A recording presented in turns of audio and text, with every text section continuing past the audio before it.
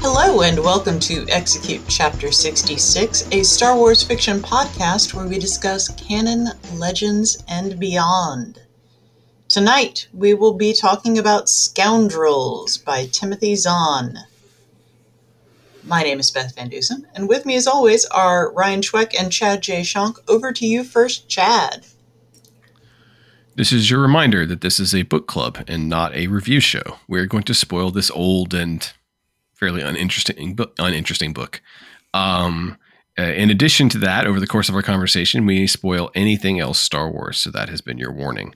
Ryan, what's the new you're bringing us? Ooh, welcome back.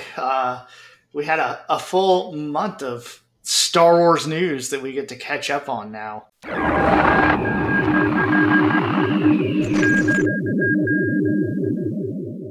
Of course, the biggest news is, in true modern Star Wars fashion, we know what the next movie is going to be released, and it's not one we'd heard about before. So yeah, we are getting Jon Favreau's, co-scripted by Dave Filoni's, Mandalorian and Grogu. It's an awful name. They've got to change that. It's not even a good working title. I don't know, because what are they going to do? If it's going to be a movie, it's going to have to be something big, right? Are they going to just bring Gideon back since we've never seen him? And what made Mandalorian work, I think, was that it was smaller and it just keeps getting bigger. So, we'll see. Well, and one thing I thought was really surprising that also came out when, I can't remember which it was, but one of the big independent ratings companies put out the top streamed shows of the year with the highest ratings, and Mandalorian's number one. I was shocked. Really? Ahsoka made it in the top 10 too, but it just seemed like the enthusiasm for Mandalorian had kind of cooled off, but it was still the number one streaming show last year. So people didn't love it, but they still watched it. Yeah. But there also wasn't like a Stranger Things or anything big like that to compete with. Speaking of Ahsoka, also tagged into the Mando and Grogu announcement, Ahsoka Season 2 has been confirmed. Dave Filoni put out a little sketch of Ahsoka and Sabine standing on the Mortis hand. So maybe we're right. Maybe that Ahsoka Season 2 is just going to be them doing whatever on Perdea, and Heir to the Empire or whatever will be Hera and Thrawn and Ezra. Speaking of movies that might not be happening, they had to put out a press release that New Jedi Order was not on hold and that it was still coming out. Now, I did find it interesting that Sean Levy has come out, and apparently his movie, which is also still happening according to him, will somehow also involve Rey. So I guess she's going to be in 2 movies. I mean, good for her, I guess. Other Disney Plus news, we got our confirmation that Tales of the Jedi Season 2 will come out this year, but there is also strong rumors to almost being confirmed that it will be followed up by 2 new series, one being basically Tales of the Sith and the other one being Tales of the Bounty Hunters. Now, with those, when they were talking about it, it sounds like Tales of the Sith, if that's what it's called, will be used to show Darth Plagueis. We'll see. I mean, here's my thing. Do I want to see Darth Plagueis and Bane and all them? Yes. I'm going to need a whole lot more time than 15 minutes. Yeah. to the tragedy of Darth Plagueis the Wise deserves a lot more. Hours. Mm-hmm. Let's see. In video game news, Outlaws has been delayed. I don't think there's much of a shock there. But just to the end of the year, yeah. Just to the end of the year. They did come out with some pretty cool stuff about it.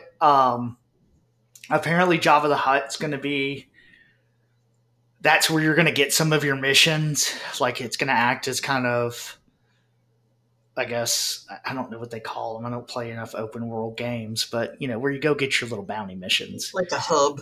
Yeah. But And then there's going to be like the crime syndicates also. And depending on how you interact with them, it'll change how the syndicates react to you when you see it, which I think sounds kind of cool. I was happy to hear them say, though, that they have put a lot of thought into an end game.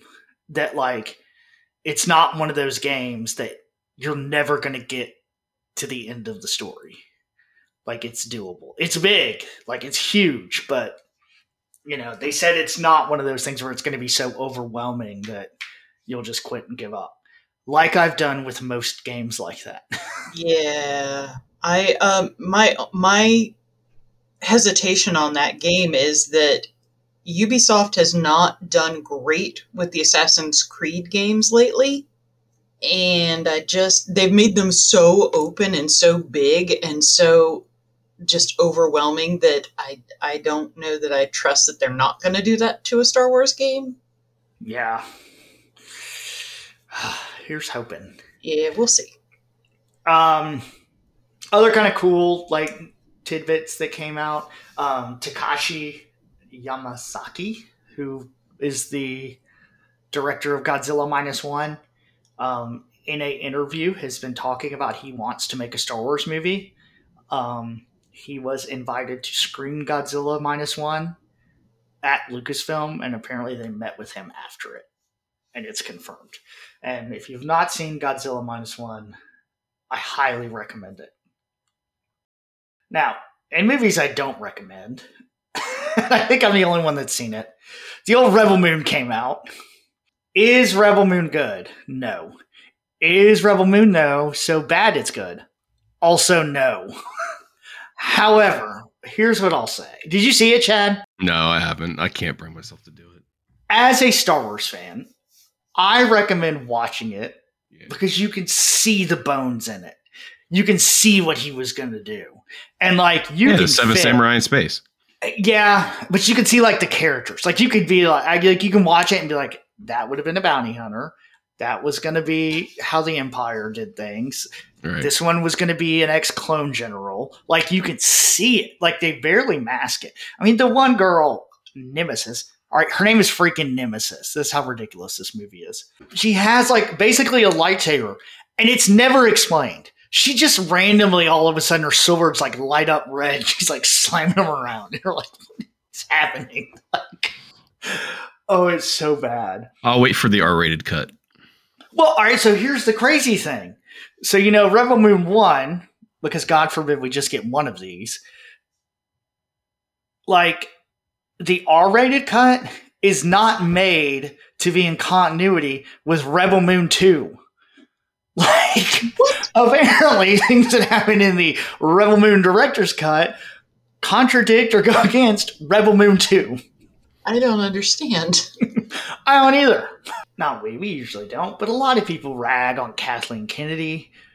But clearly in this decision, she did a good job by being like, no, Zack Snyder, no. Yeah. You cannot do that. They've already done that, by the way. They've already done the Seven Samurai in Star Wars. They've done it on Clone Wars. They've done it on The Mandalorian. Like, that structure has been used before. Yeah, and that's what makes it so interesting. Or A Bug's Life, as some people who are less filmically astute have described it as being A Bug's Life. It feels like so familiar. You're like watching it, and you're like, but I've seen this in Star Wars. Like here, like there's some like Eden Versa, like kind of in it. And I heard the entire first movie is just the putting the team together. Oh yeah, and that's the entire movie. Entire movie, like it's just putting the team together. It's just like what should be 20 minutes is the entire movie. I was like trying to remember the plot of this film, and I was like thinking about it. I was like, I can't remember. Like, I remember them deciding they're going to fight back against the Empire. And then they get together, and I was like, God, what happened after that? And then I looked it up. That's all that happened. Yeah, exactly. Yeah. And you want me to watch this? Yeah, totally watch it. Just so you can fill in. Oh, Maybe I'll skim it. I did listen to my favorite bad movie podcast covered it. I did And that. so I listened to their episode about it. Yeah. I mean, it's rough.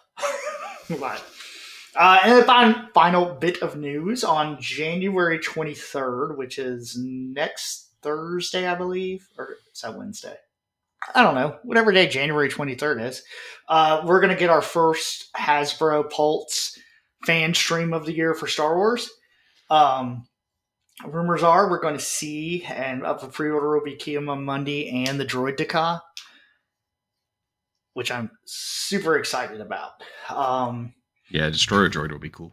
I think it looks more and more like we've been talking about. We're going to see a lot of Phantom Menace stuff this year, which is cool. I'm looking forward to it. So that's all our news. Chad, did the droids get the meat? Briefly. They briefly get the meat. And then they are defeated. Yeah, so while we were gone, Dark Droids ended. I won't get too much into it. My feelings on here have been pretty clear. The ending didn't fix it for me. It was at the end of the day, I was left with a giant question mark and wondering what the point of it all was. But now that it's over, some of our books are back to normal. So in addition to the Dark Droids issues, we also had Star Wars 42, which starts an arc called The Sith and the Skywalker. But the exciting thing about this arc is it's written by Charles Soule still. It's the main book. But the exciting thing is that our friend Stephen Cummings is back on art, doing art for the main book. I haven't talked to him, so I don't know if this is just for an arc or if this is his new gig or what. But he's on the main Star Wars book. This is kind of a little standalone Luke story. Soule's trying to track Luke's progress. Well, he's also trying to track other things because they also have the trial of Lando Calrissian coming up, which is going to be a storyline coming up in the main book as well. So they've still got plenty of water to tread, I guess, before they get to Return of the Jedi. Darth Vader number 42 came out. I still don't know where the handmaidens went. It's just they've just kind of forgotten about it. But Vader has been approached in this one, Vader gets approached by a cabal working in the Empire led by Sly Moore to help take down the Emperor. Because right now what Greg Pak is really kind of bearing down on and digging into is the idea that Vader's trying to take out the Emperor. That Vader, when he proposes to Luke, we take over the galaxy together. Pak is really taken that to heart, and it doesn't read right to me, but it's what it is. We got Starlight Stories number 4, or High Republic Shadows of Starlight number 4, the last one. It's all about Marchion Ro and what's her name, Staros, and kind of what's happened between the fall of Starlight and Phase 3 from Marchion's point of view. So something interesting with that timeline reading that book I have found is how fast the Stormwall went up. It went up very fast. They had it almost ready. Immediately. Yeah, well, it's like they had it ready. They had it ready, and that just feels off. Like, I have a problem with the Stormwall in general because it feels like technology that is so far beyond any other technology we've seen before. Yeah, that it doesn't quite fit. But yeah, it's all about Marchion Ro and his Stormwall and his mask and his lightsaber. And then lastly, we have High Republic. Just flat out High Republic, the regular book number 3. Keith Trennis gets word that there's a renegade Trandoshan Jedi running around in the occlusion zone. Who could that be? Oh my God. It would be awesome if it was just some random other dude. Yeah. They were saying, I don't know. It's like Bosk's dad. So yeah, that's it. Dark Droids is over. We're back on our stories, but we'll see. So here's the interesting thing in the comics. Have you seen that Soule has announced that he's starting an all new title around April-ish? No, I haven't seen that. He has said that it's something that he's wanted to do for a long time and that fans have wanted to do a long time. What people are assuming and what's being kind of branded around the Marvel, rumors is that he is writing until Star Wars 50 and then it ends. That the main book will stop at 50. Yeah. And that's it. Like, they'll make it to Return of the Jedi at 50. And then Solo will start something else. Well, we talked about that. Finally be it. The long period between Empire and Jedi will finally happen. Finally end. Mm-hmm. Yeah. Yeah, I mean, that would be my vote, would be to just end the main book and find something else to do. And unless Steve is on the main book for good, then they should keep doing it. Or he can go to the new book. That's true. He can just go to the new book. Which I'm telling you, I'm going to bet money is between Phantom Menace and Clone Wars. In Clone Wars. Yep. Maybe. So, but that's it for comics. Dark Droids is over. We're moving on. Beth, tell us a little bit about your interview with Timothy Zahn. Well, people who have listened to the show before will know that I have already publicly apologized to Timothy Zahn about my perceptions of Admiral Thrawn from the new books versus the Legends books. And I said right before DragonCon that if I had the chance to interview him, I would apologize to him in person. And so thanks, DragonCon media team, for giving me the chance to apologize in person. He was very gracious about it. He didn't rub it in. And it was really cool to revisit talking to him, since he was the first person I ever interviewed, ever, and was very nice at the time. But I think the book that we're about to talk about was the last thing that he'd written at that time for Star Wars. So obviously, since 2014, he has written quite a bit more. I had not read Scoundrels at the time I first interviewed him, or at the time I interviewed him for the second time. But we did get a lot of Thrawn talk, and it's about a 20-minute interview, because this was another one that was a group interview. So you'll hear me, you'll hear Timothy Zahn, you'll also hear Hope Mullinax from the Geeky Waffle, and they are also on YouTube and Twitter, so look them up if you want to hear more of them. But it was really just nice to get to talk to him again and revisit some of the topics we had discussed previously. Yeah, I can leave it on. Look at that awesome Kiss pen. I collect pens, so. Yes, a woman showed me one like this. She'd gotten an Etsy, and she went back, and the seller wasn't there and wasn't doing it. She tracked down another one and sent it to me. Oh, that's nice. Yeah, very nice. The blue porg that you have at your table, my friend made for you, actually. So she was very excited to see My that. wife is the porg fanatic. Gotcha. She got them before the movie came out on the assumption, well, at least there's something I like in this movie. I don't know if I'll like anything else, but I'll like the porgs. Yeah.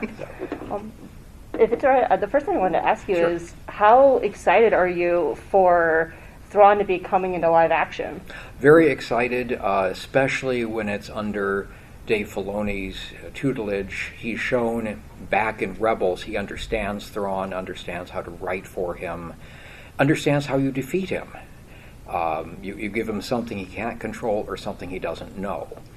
I would always be nervous about whether the writers bringing him in would understand him enough to write properly. Filoni seems to have got it okay. So I'm looking forward to seeing what he's doing. I know a little bit of some of the new characters, some of the new dynamic. It's going to be interesting to see how he works all of that in together. No spoilers. I don't know enough, and I certainly can't talk about the stuff I do know. Oh, thank you. So, speaking of the show, there's the rumor is that once Thrawn and this Ahsoka arc is finished, that you're going to be able to go back and kind of fill in the blanks on where Thrawn was with Ezra? I would like to do that. It's a big 9-year gap that I am just aching to write novels in. So far, I've not been approached. So far, not been offered that. And I don't know how much Dave wants to fill in of that on his own. On the other hand, no matter how tightly he fills in that 9 years, I know I can find good stories to tell in that. So whether he's got just vague ideas, whether he's got a month-by-month sort of thing, I will still be able to do good stories in it once they let me do that. But yeah, I am just champing at the bit to get to that someday. Yeah, you've been chopping for a while because pre-pandemic Dragon Con, you were talking about wanting to tell that story. Yeah. So, I want a workplace comedy with villains, and I'm not sure if you meant to write a comedy, but it's my favorite Thrawn book. It's my favorite Star Wars book, and I just adore how you kind of just let the villains just kind of go on an absurd side adventure where bugs stick to Vader and he gets stuck to the floor, and Thrawn and Anakin are trying to alpha male each other. It's always tricky when you've got, how do you make something that the villain can't defeat, especially when it's somebody like Vader. Okay, he's got the Force, he's got a lightsaber. What can you do that he can't anticipate and will have trouble with? And that was the attack bugs that splatter into a quick-drying, cement-like, rock-like thing. You just encase your opponent in that. Too many for you to push all of them away with the Force. Lightsaber won't do any good against a swarm of something. So that was okay, how do I come up with something that can stop even Vader? And then later in the book, how do I get Vader to counteract that? So that's always the challenge with a strong villain. Find something that will fight. He has to rise to the challenge.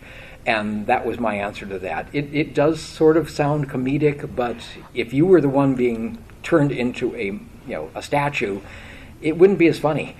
Oh yeah, but there are certain scenes in that, like with Keemond and Rook, that are almost straight from Monty Python, and I wasn't sure if that was intentional. It was not intentional, but it was more of Keemond, for those who haven't read it, is the head of Vader's security, First Legion security detail in this book. And he takes his position, his job, very seriously, and part of that is protect Vader, or that's to protect Vader, to do what Vader wants the stormtroopers to do. And Rook, whose job is to protect Thrawn and his interests, they butt heads periodically and have this, okay, I can sneak aboard your ship. No, I'm not going to let you sneak aboard our ship. It was not intended to be comedic, but there are certain comedic aspects that just naturally come about. Oh, yeah. And since they are both very good warriors, they wind up working together when push comes to shove.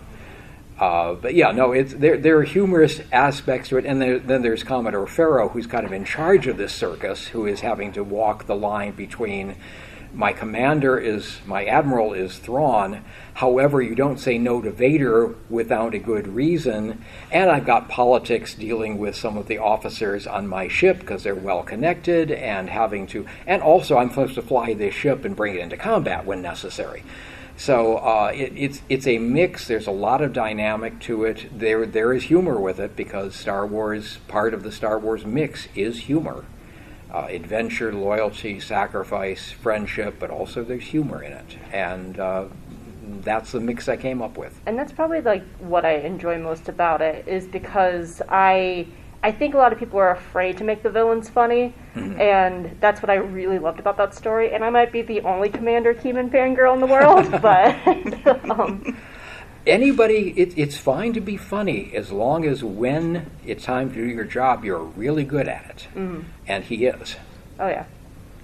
The last time I spoke with you was 2014, and at the time, you either didn't know or weren't allowed to say anything about doing any more Star Wars books. Yeah. Obviously, since you have gone on to write several more, and Ascendancy was excellent. Oh, thank you. Not that the others weren't, but Ascendancy was...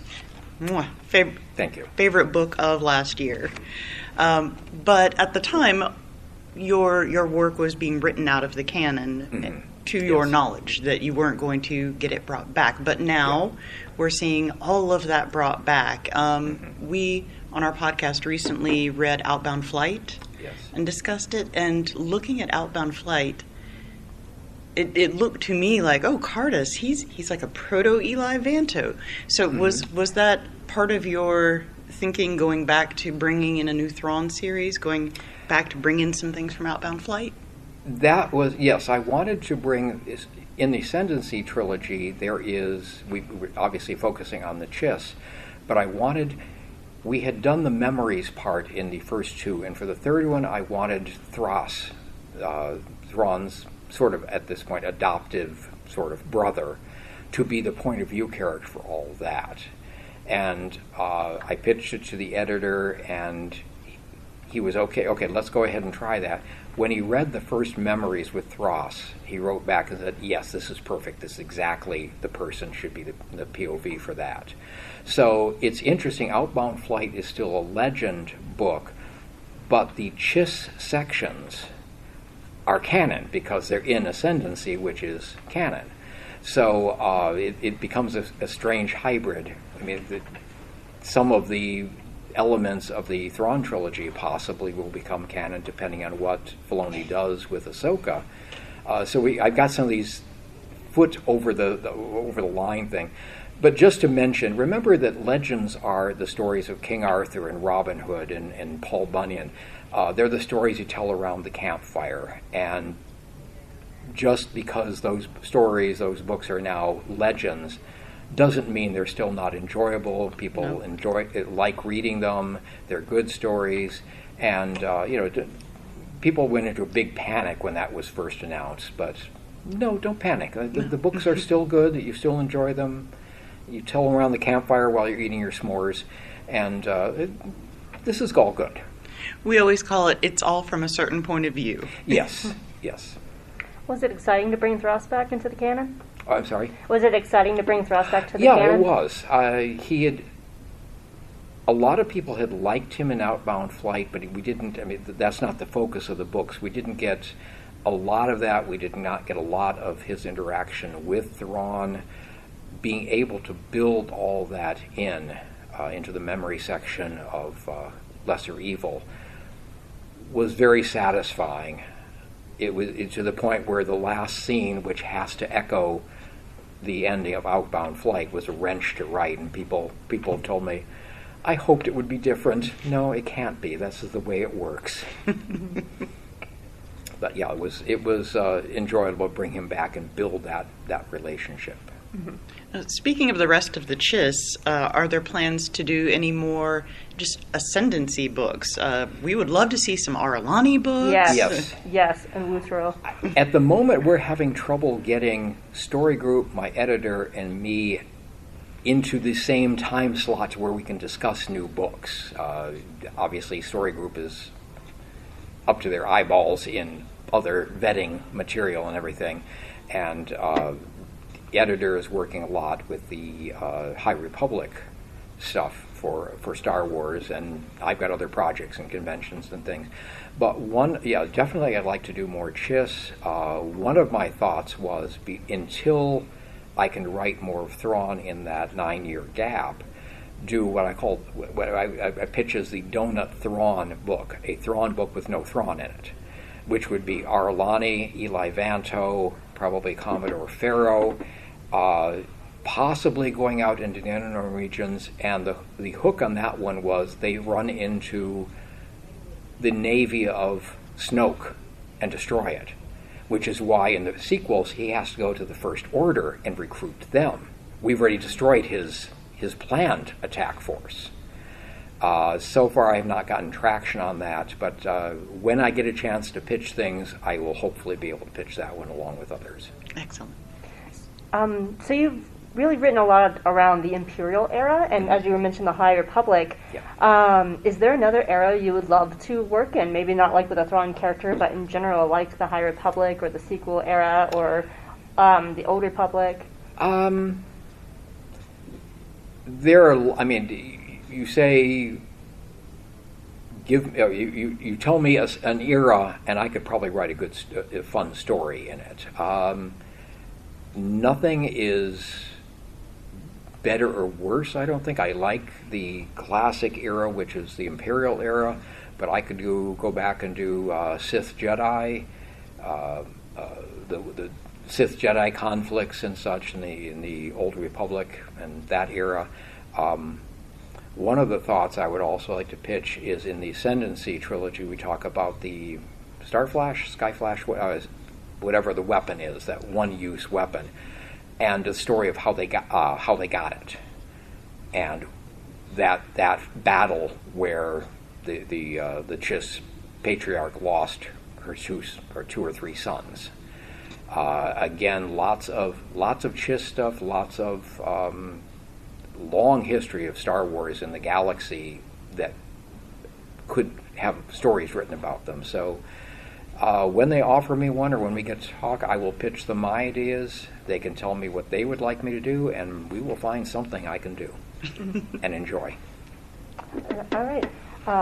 Did you have any last questions? I just wanted to personally apologize. I apologized publicly on our podcast because I was one of the people who, when I first read the new Thrawn books, said, this doesn't feel like the same Thrawn. But then after going back and rereading all of the original Heir to the Empire trilogy and Outbound Flight, 100% should have kept my mouth shut. So all of those people who say that are wrong, and I apologize for being one of them for a minute. The key is that Thrawn's sole purpose in life, as he sees it, is the defense of the Chiss ascendancy and his people.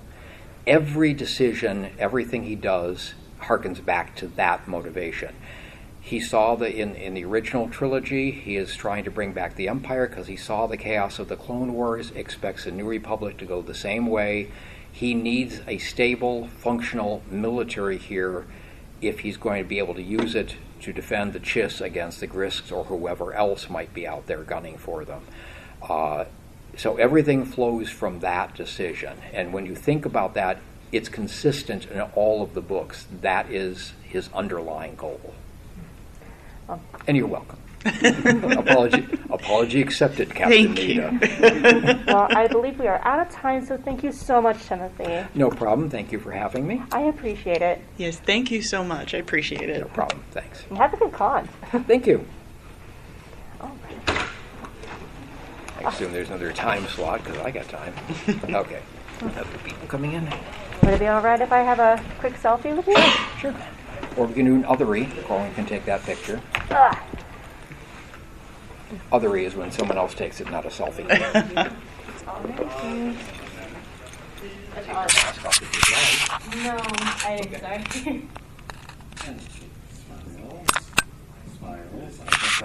I'm sorry. Star Wars Ocean's 11.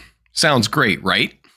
Well, Scoundrels takes place in 0 ABY shortly after the Battle of Yavin, a decision that baffles me, but we'll get to that. Han Solo has received his reward from the Alliance, but his payment has been stolen by a pirate, leaving him heavily in debt to Jabba with no means to pay him back. Han responds to a job request on the planet Wukar, where he meets a guy named Eanger. A lot of bad names in this book. Eanger explains that a local crime lord with the innocent-sounding name of Villacor murdered Eanger's family and stole over 163 million credits from his family. Eanger hires Han to assemble a team of con artists and thieves to break into Villacor's heavily protected vault and steal the money back for an even split.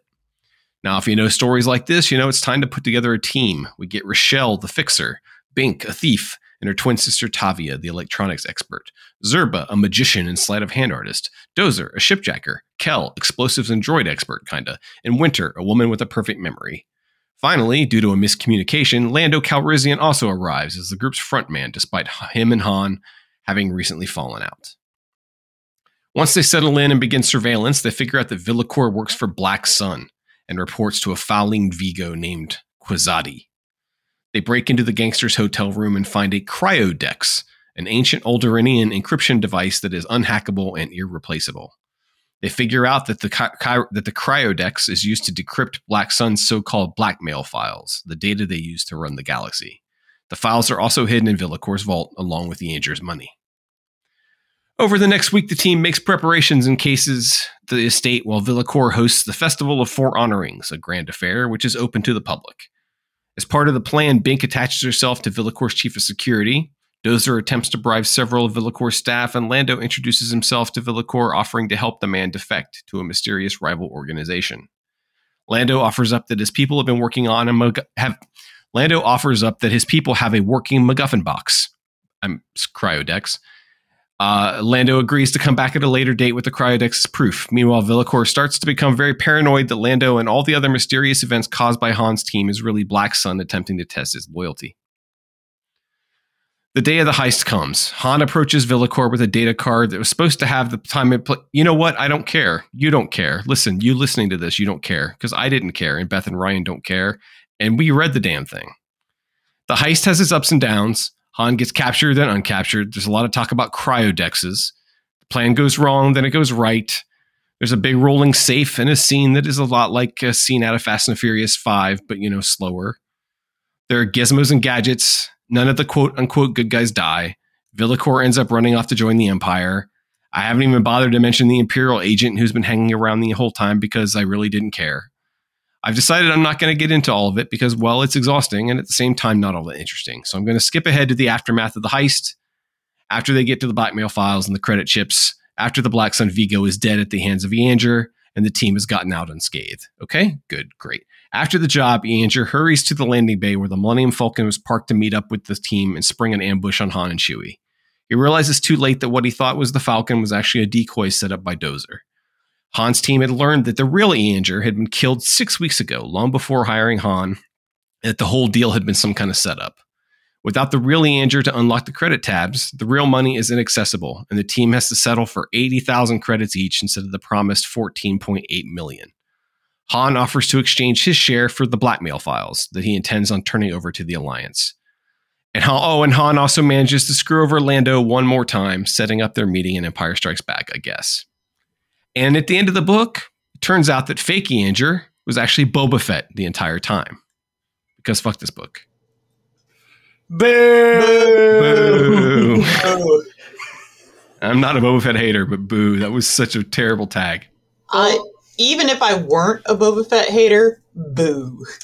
Yeah. Yeah, let's just talk about that first. Otherwise, it's going to hang over all of it, right? Yeah. Like, all right.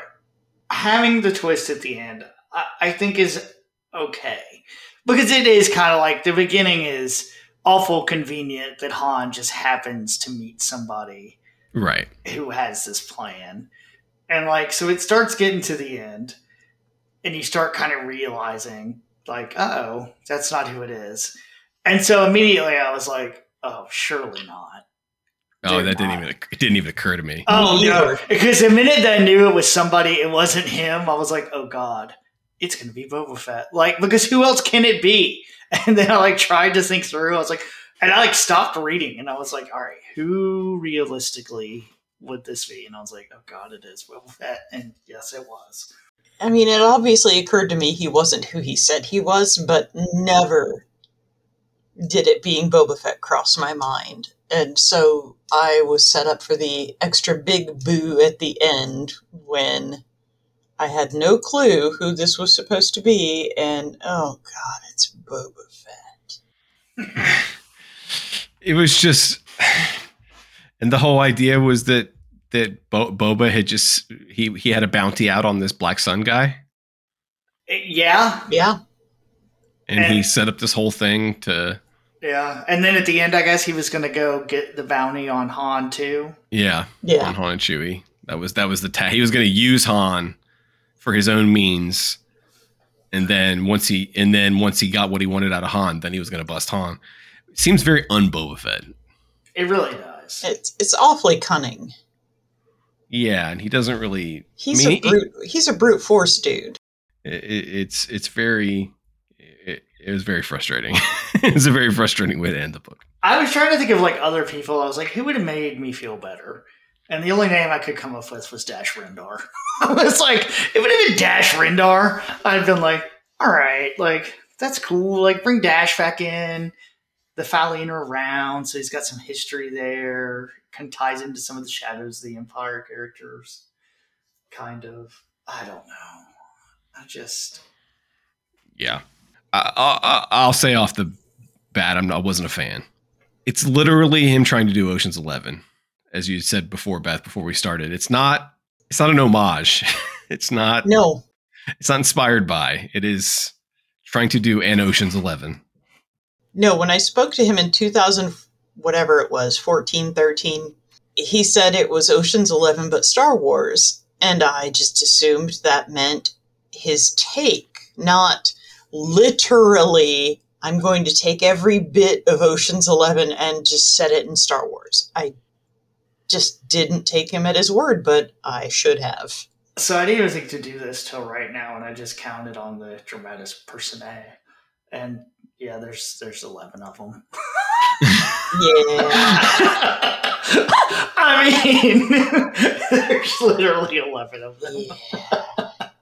And it's, but what it's missing though is like what Ocean's 11, both Ocean's 11s, both the original and the remake, what they're both counting on is the star power of their characters, right? The stories themselves aren't all that interesting in either of those movies. It's about watching big stars interact with each other in this kind of fun way. That's what makes Ocean 11 fun, is watching Brad Pitt and George Clooney and Matt Damon all just have a good time in Vegas. You need in order to pull this off, first of all, he needed a very, very likable, distinct cast of characters that formed a team. And I didn't get attached to any of them. What did you guys think of the team? Well, I couldn't keep Dozer, Kel, and there was one other dude. Some of the dudes I could not keep straight. Like, obviously, we know who Winter is. Yeah. But he created Winter, right? Mm-hmm. Yes. He did, right? Because she was first in Heir to the Empire. Yeah. But the dudes, I just kept getting them all mixed up. Like, wait, who is this guy again? And that's one of the reasons I love Timothy Zahn is he puts that dramatist persona in the beginning so that I can just flip back at any time and go, who's this guy again? Because I couldn't keep him straight. And Anger, whatever his name Boba Fett. to be. Boba Fett. Yeah, Anger. Stupid Boba Fett. Keeping all of these guys straight who didn't have exciting or distinct personalities or backstories. I mean, everybody had a little bit of a backstory, but none of them were that interesting. I mean, I was happy to see Winter because I like the character of Winter, and it's nice seeing her in. I was more interested. I like when they first introduced Zerba. Like, that's something I'd want to read about, like a crappy magician con man in the Star Wars universe. Like, right. That sounds great to me. And then he is probably in it the very least. And it doesn't do any awesome crappy magic. I was like, at the end, is he going to do some like... It's just a pickpocket. Yeah, like sleight of hand, but no. I kind of pictured him as Kumail from the Obi-Wan show. See, I pictured him as there's the guy in Honor Among Thieves, in Dungeons and Dragons Honor Among Thieves. There's the the sorcerer. Yes. Yeah. That guy. So he kind of looks, I don't know if you'll be able to see it very well. He looks kind of like Star-Lord. There you go. That's him. He looks like Jake Busey. Yeah. Yeah, a little bit. I don't know. I overall, look, it was a fine read. Like, it wasn't anything great. I had a hard time getting through it. I thought it got really convoluted, but not in an interesting, exciting way. It was just like piling stuff on top of stuff on top of stuff. Plans on plans on plans. Right. And I could never tell, like, I mean, part of the fun in an Ocean's 11 story and a heist story is figuring out how the plan is going to work and the machinations of the plan. And sometimes there's a couple of ways to do it, right? And some heist stories, they lay the whole plan out ahead of you. And the fun is watching it unfold. And then the other end is they withhold the plan from you and you watch it happen at the end and you find your entertainment out of that, right? That's kind of the Ocean's 11 thing, is like they hint at what the plan is going to be, but the real plan, you find out what the real plan is at the end. This kind of had a little bit of that with them rolling out the safe, because that wasn't mentioned before. That's how they were going to get to the safe, was to basically to blow it out and have it like roll into the street. I don't know why any of the security guards didn't just chase him, because it was rolling very slowly. That whole scene made no sense to me. We did get more Faline than we had in anything other than Shadows of the Empire. I like that. I want more Faline. I like this quote from early on in the book. We Faline have a certain way with females. Yeah. Still skeevy. Uh-huh. Still skeevy. I mean, but although that was a plot point in the book, right? Is they didn't want the women to be left alone with the Faline. Mm-hmm. Because of their powers over them. Yeah, the first time I saw Skeezor's name come up, I was just like, oh no, I didn't know I signed up for this. I'd have liked it better if Skeezor was in it. I mean, what's the difference, though? I mean, between Skeezor and this guy, other than Skeezor's the big boss. Right. That's it. You can't kill Skeezor at this point. Yeah, I agree about, like, they just kept putting plans on plans. Like, there was this whole, especially with, like, the Imperial Intelligence, the ISB guys. Yeah. So, like, there was this thing in the beginning where they kept talking about how Deja and what's his name? Zayril. Yeah. Deshul, yeah. Like, how Deja was supposed to be, like, his servant. And, like, there's a weird conversation, like, maybe I should beat you. And that's how they do it. I was like, what is happening? And then that never comes up again. They just have a weird conversation about he might beat him, like, in character. And then they don't talk about it. And there's no reason for Deja, whatever his name is, to even be there. Like, there's no reason for either of them to be there. They really have no bearing on the book whatsoever. Yeah. It's just another unnecessary complication that when I was trying to write the summary that I eventually gave up on, that I was trying to write the summary and I was like, oh, I forgot Deja. And then I was like, no, that's because I forgot Deja. It's because Deja didn't really do anything for me. Like there was a little bit of Deja was dealing with Yanger and feeding Yanger information. And I was like, I don't care. And then they're trying to frame, and I got real sick of hearing the word cryodex.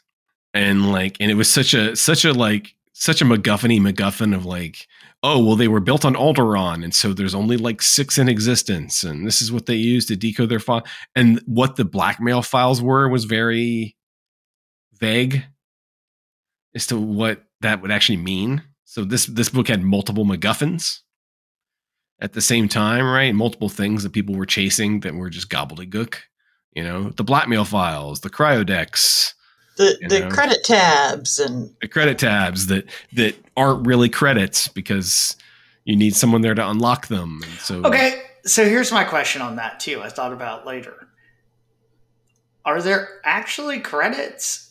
Because if it's Boba Fett and there was never a shipping company to get destroyed, right? Why are there actual credits? Well, I think there was. I think that really did happen. Yeah, that's what I took away. Is that it was a real thing. It was a real thing. Boba Fett just jumped on it. Yeah. It's not explained. I had missed that his face was like bandaged up the whole book. I had missed that. Yeah, he's got like half a robot thing on his face. Yeah, some weird freaky robot eye. Yeah. And at this point, we're still mysterious Boba Fett. I mean, 2013. Yeah, we know he was a clone, though.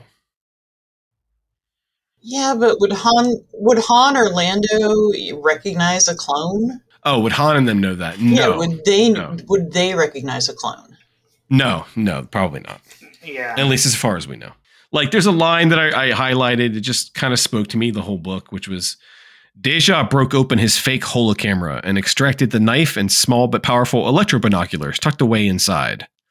Like, it was so obsessed with gadgets and gizmos, and it was always trying to be it's Ocean's 11. There's also a lot of Mission Impossible. There's the weird scene where Chewie like swings between trees to like get to a hotel, and I was like, this is ridiculous. Like that part, I was like, all right, like. It just felt that it was like a little too. It was just really obsessed with being very cute, and like there was a technology for everything, and there was a gadget for everything, and they could just build it. It's one of those things where like if someone's an electronics expert, they can literally build anything. Winter, I like Winter. She didn't serve much of a point. No. But she's like memorized stuff. But how would she not know Leia is alive or dead? That I felt was a little pushing it. Yeah. That bothered me. Well, the whole timeline bothered me. Why does this take place after A New Hope? Why not have this take place before? I think this is how they wanted to introduce Han to Winter. And to have that scene where Winter finds out he's alive. Like, I think that's the only reason he did it that way. I just felt like it was just very strange to me to find, because I was like, one is him losing.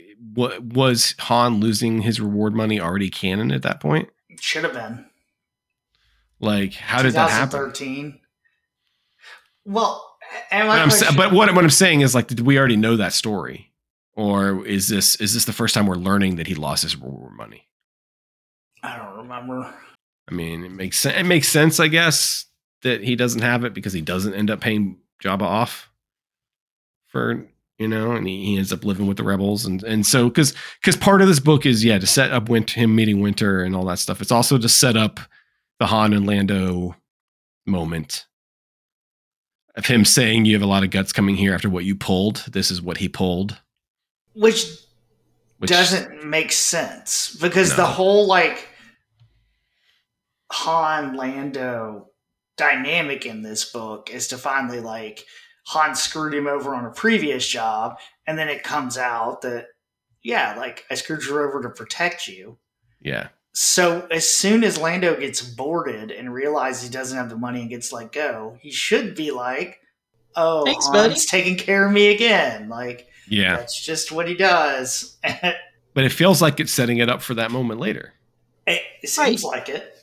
But it seems like the book also references their history. It seems like he's got enough reasons to not want to see Han again. Yeah. For them to have to create one. Yeah. It just felt weird to kind of wedge a Lando story into this part of the timeline too. For him to see Lando at this part of the timeline felt out of place to me. Well, it doesn't make sense that when they go to Vespin and Chewbacca, and then Chewbacca's the one that talks to Han about, like, oh, I'm sure he's forgiven me by now. Yeah. Like, you were there. Like, you know exactly what happened. Yeah. So that feels a little weird, but yeah, I guess it's trying to set up that moment. It's trying to introduce, it's giving us a little bit of Winter's origin story through the book, which is him, servicing his own characters, which is fine. I just didn't find myself. I didn't find. I respect Timothy Zahn. I love. I think the Ascendancy trilogy is like some of the best Star Wars of the last 10 years. But with this, it's just like the witty banter isn't really his strong suit. Mm-hmm. I don't think. And the characters and the witty banter that you need to sustain, because there's not a lot of action in this book. There's a lot of talking. There's an awful lot of talking because it's about planning and conning and negotiating and all this stuff. There's just a lot of talking. There's not a whole lot of action, and there's no space combat, which is of course what Zahn excels at. And I just feel like maybe, and it's fine. I guess to me, it feels like he took a swing at something and maybe it wasn't quite in his wheelhouse. So I want to look up. Okay, so 2013. So this is real close, right, to when the sale happens. So 2013, you've got Scoundrels, The Last Jedi, Dawn of the Jedi, Crucible, Kenobi, and Razor's Edge. Besides Kenobi, I know people doubt or got upset when they undid the EU. Oh, it was running out of steam. But this is what we were getting, folks. Like, yeah.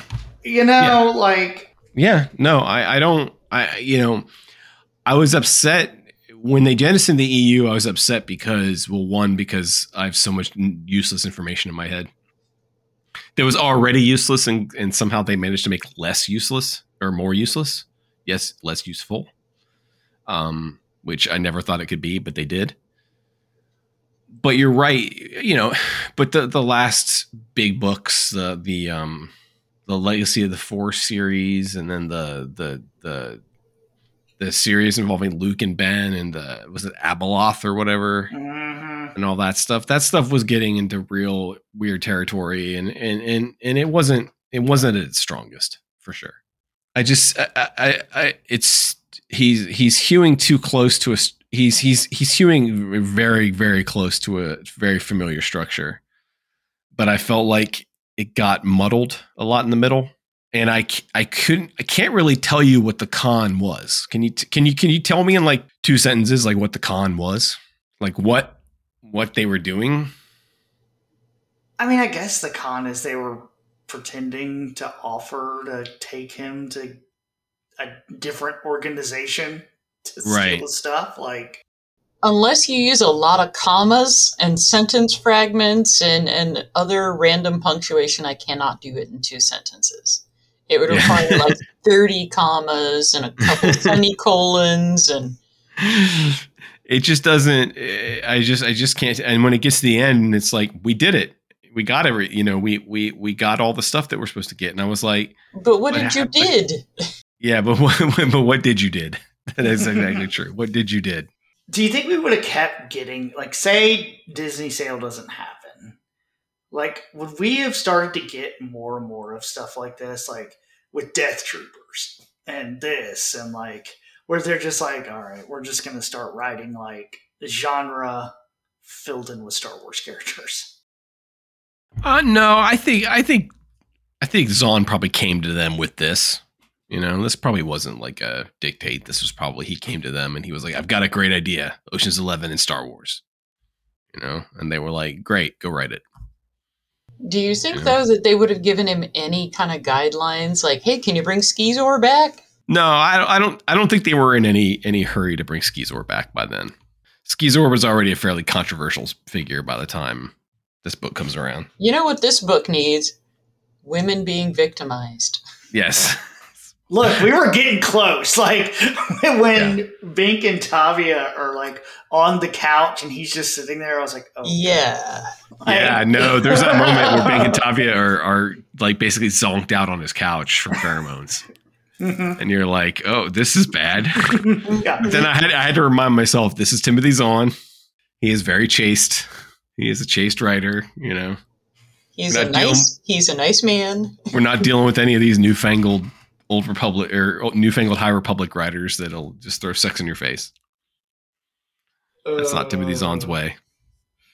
Yeah, I'm trying to think what else this book stood out. Oh, I did think the impotent lightsaber was funny every time they got it out. It just kept getting shorter, and everybody was like, "Oh, that's it." It is funny. He hires the guy just because he's got a lightsaber. Yeah, pretty much. And not a very good one. That might be decent for cutting into a couple of things. It's like the cheese slicer of lightsabers. It's like, keep that for your cheese plate, your charcuterie board. I noticed, and it was a throwaway line, but it bothered me that he was talking about people being destroyed by greed. And George Cardis was one of the people he mentions having been destroyed by greed. And I went, wait a minute, I don't know that story. What happened to George Cardis from Outbound Flight? Mm-hmm. Oh. Yeah, wait, what happened to him? Why don't we know this story? Because I did like that character a lot, and if something bad happened to him, that could be an interesting story. Why aren't I reading that instead? I didn't even catch that. Yeah, I mean, I would have rather seen a follow-up to Outbound Flight versus this. Listen, he wanted to try something different. He wanted to try something different. My guess is like, he's like, I can do things other than Thrawn, because he's got this and Choices of One, or his 2 like non-Thrawn books, basically. I guess Survivor's Quest isn't a Thrawn book either, but as far as like just kind of standalone things, like, I mean, and this was the last book he wrote before canon turned over, right? So he was still, which is impressive that he was still writing EU books all the way up to 2013. Like thinking about that he wrote the first one and that he was still working in Star Wars by 2013. And I'd kind of checked out at that point. Like, I wasn't regularly reading. I wasn't reading everything.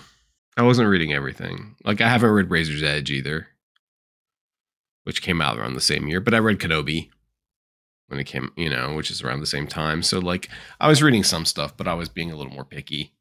I was still reading the big event books.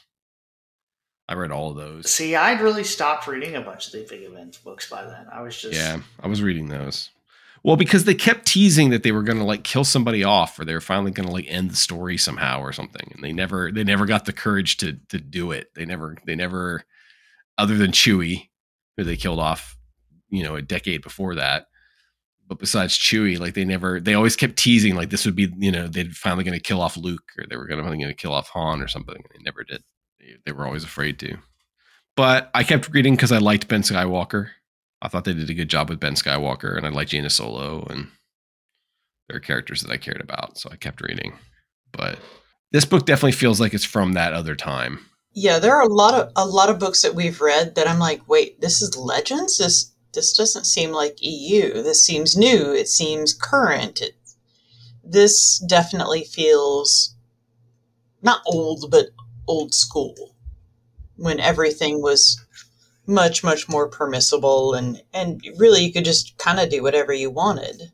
There was no story group. You only had, Lucasfilm or LucasArts telling you yes or no.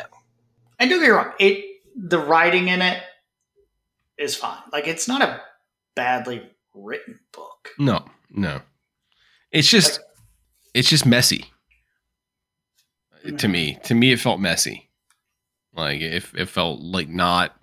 I don't even know if I'd agree that it's a well-written book in the sense that it didn't feel very well put together. Like, I'm sure he had his board up with his string and his index cards and everything, and he was doing all the planning and figuring out all the connections and everything. I'm picturing Timothy Zahn as Charlie Day doing Pepe Sylvia.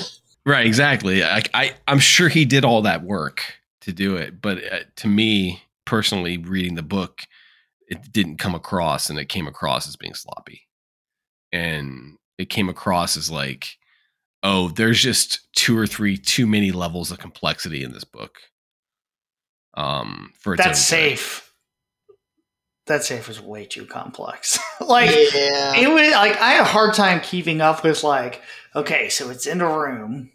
Yes. That's guarded by both droids and humans who look like droids, who smell your cologne to get in.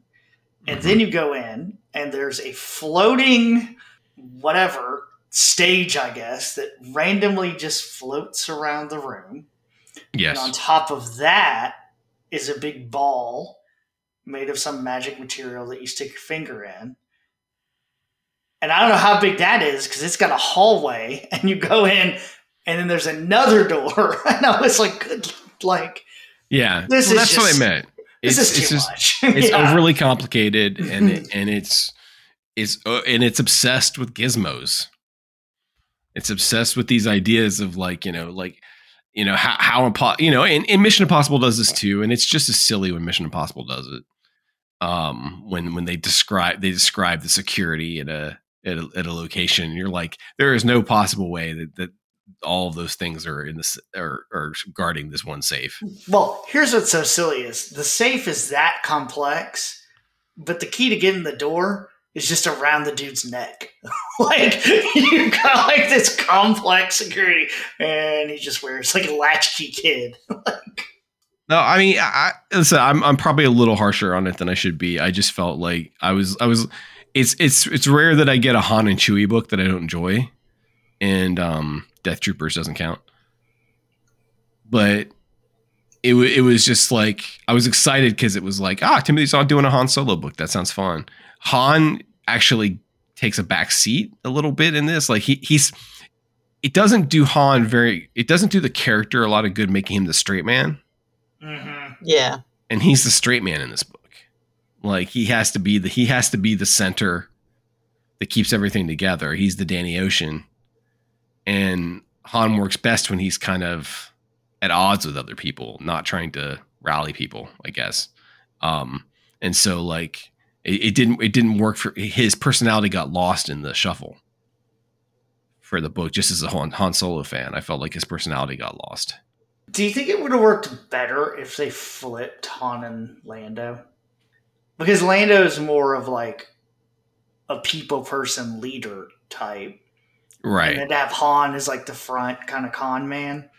Yeah, I can see that. I mean, except that that's not really his strong point, though. Like, his strong suit isn't being the face man. No. The thing is, like, doing a crime like this wasn't his strong suit either until this book. Yeah. You know, I mean, this whole... Well, from the end of the book, I can't even tell if it's his strong suit afterwards because I don't understand the ending. Don't understand if they did it, if they won or not. Did they win? Did they win? I mean, they all lived, but did they win? Kind of. They did the thing. They did a bunch of things. I think they did the thing. Yeah.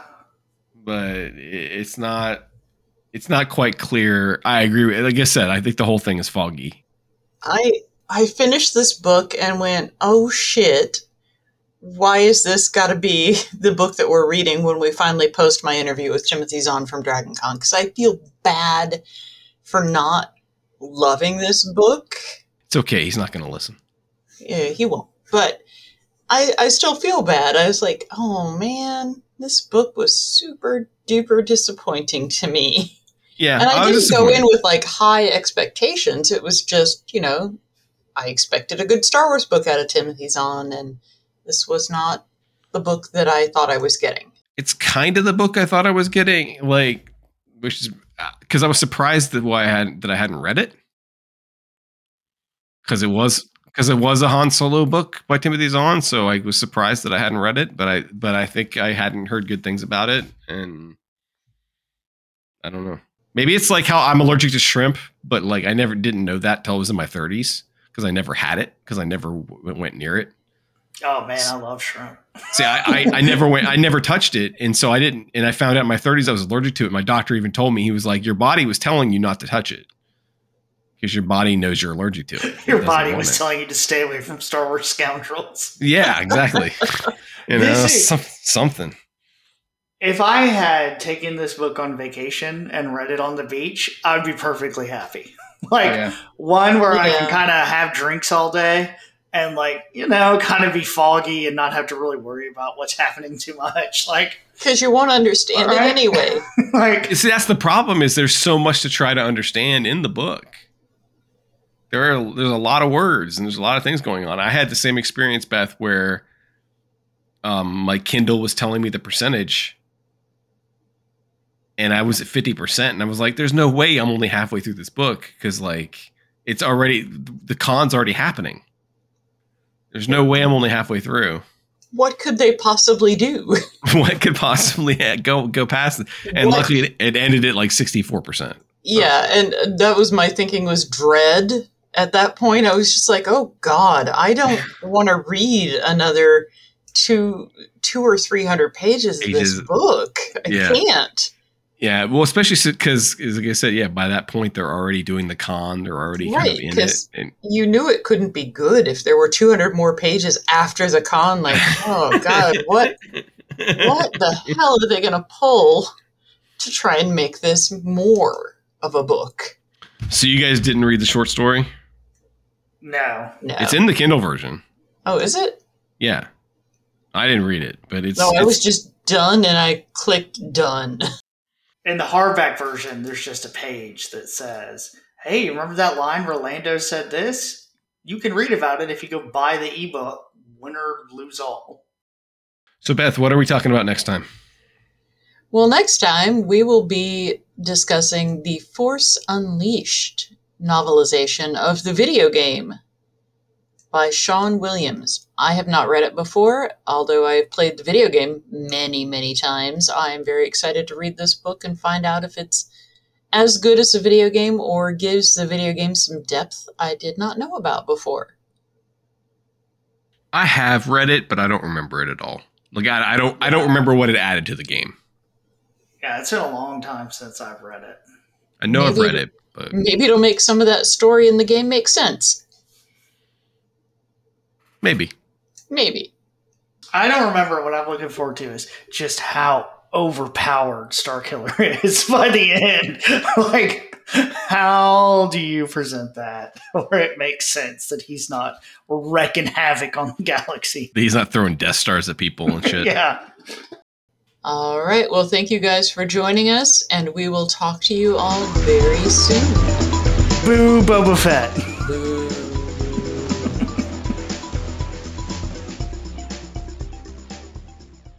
Roger, Roger.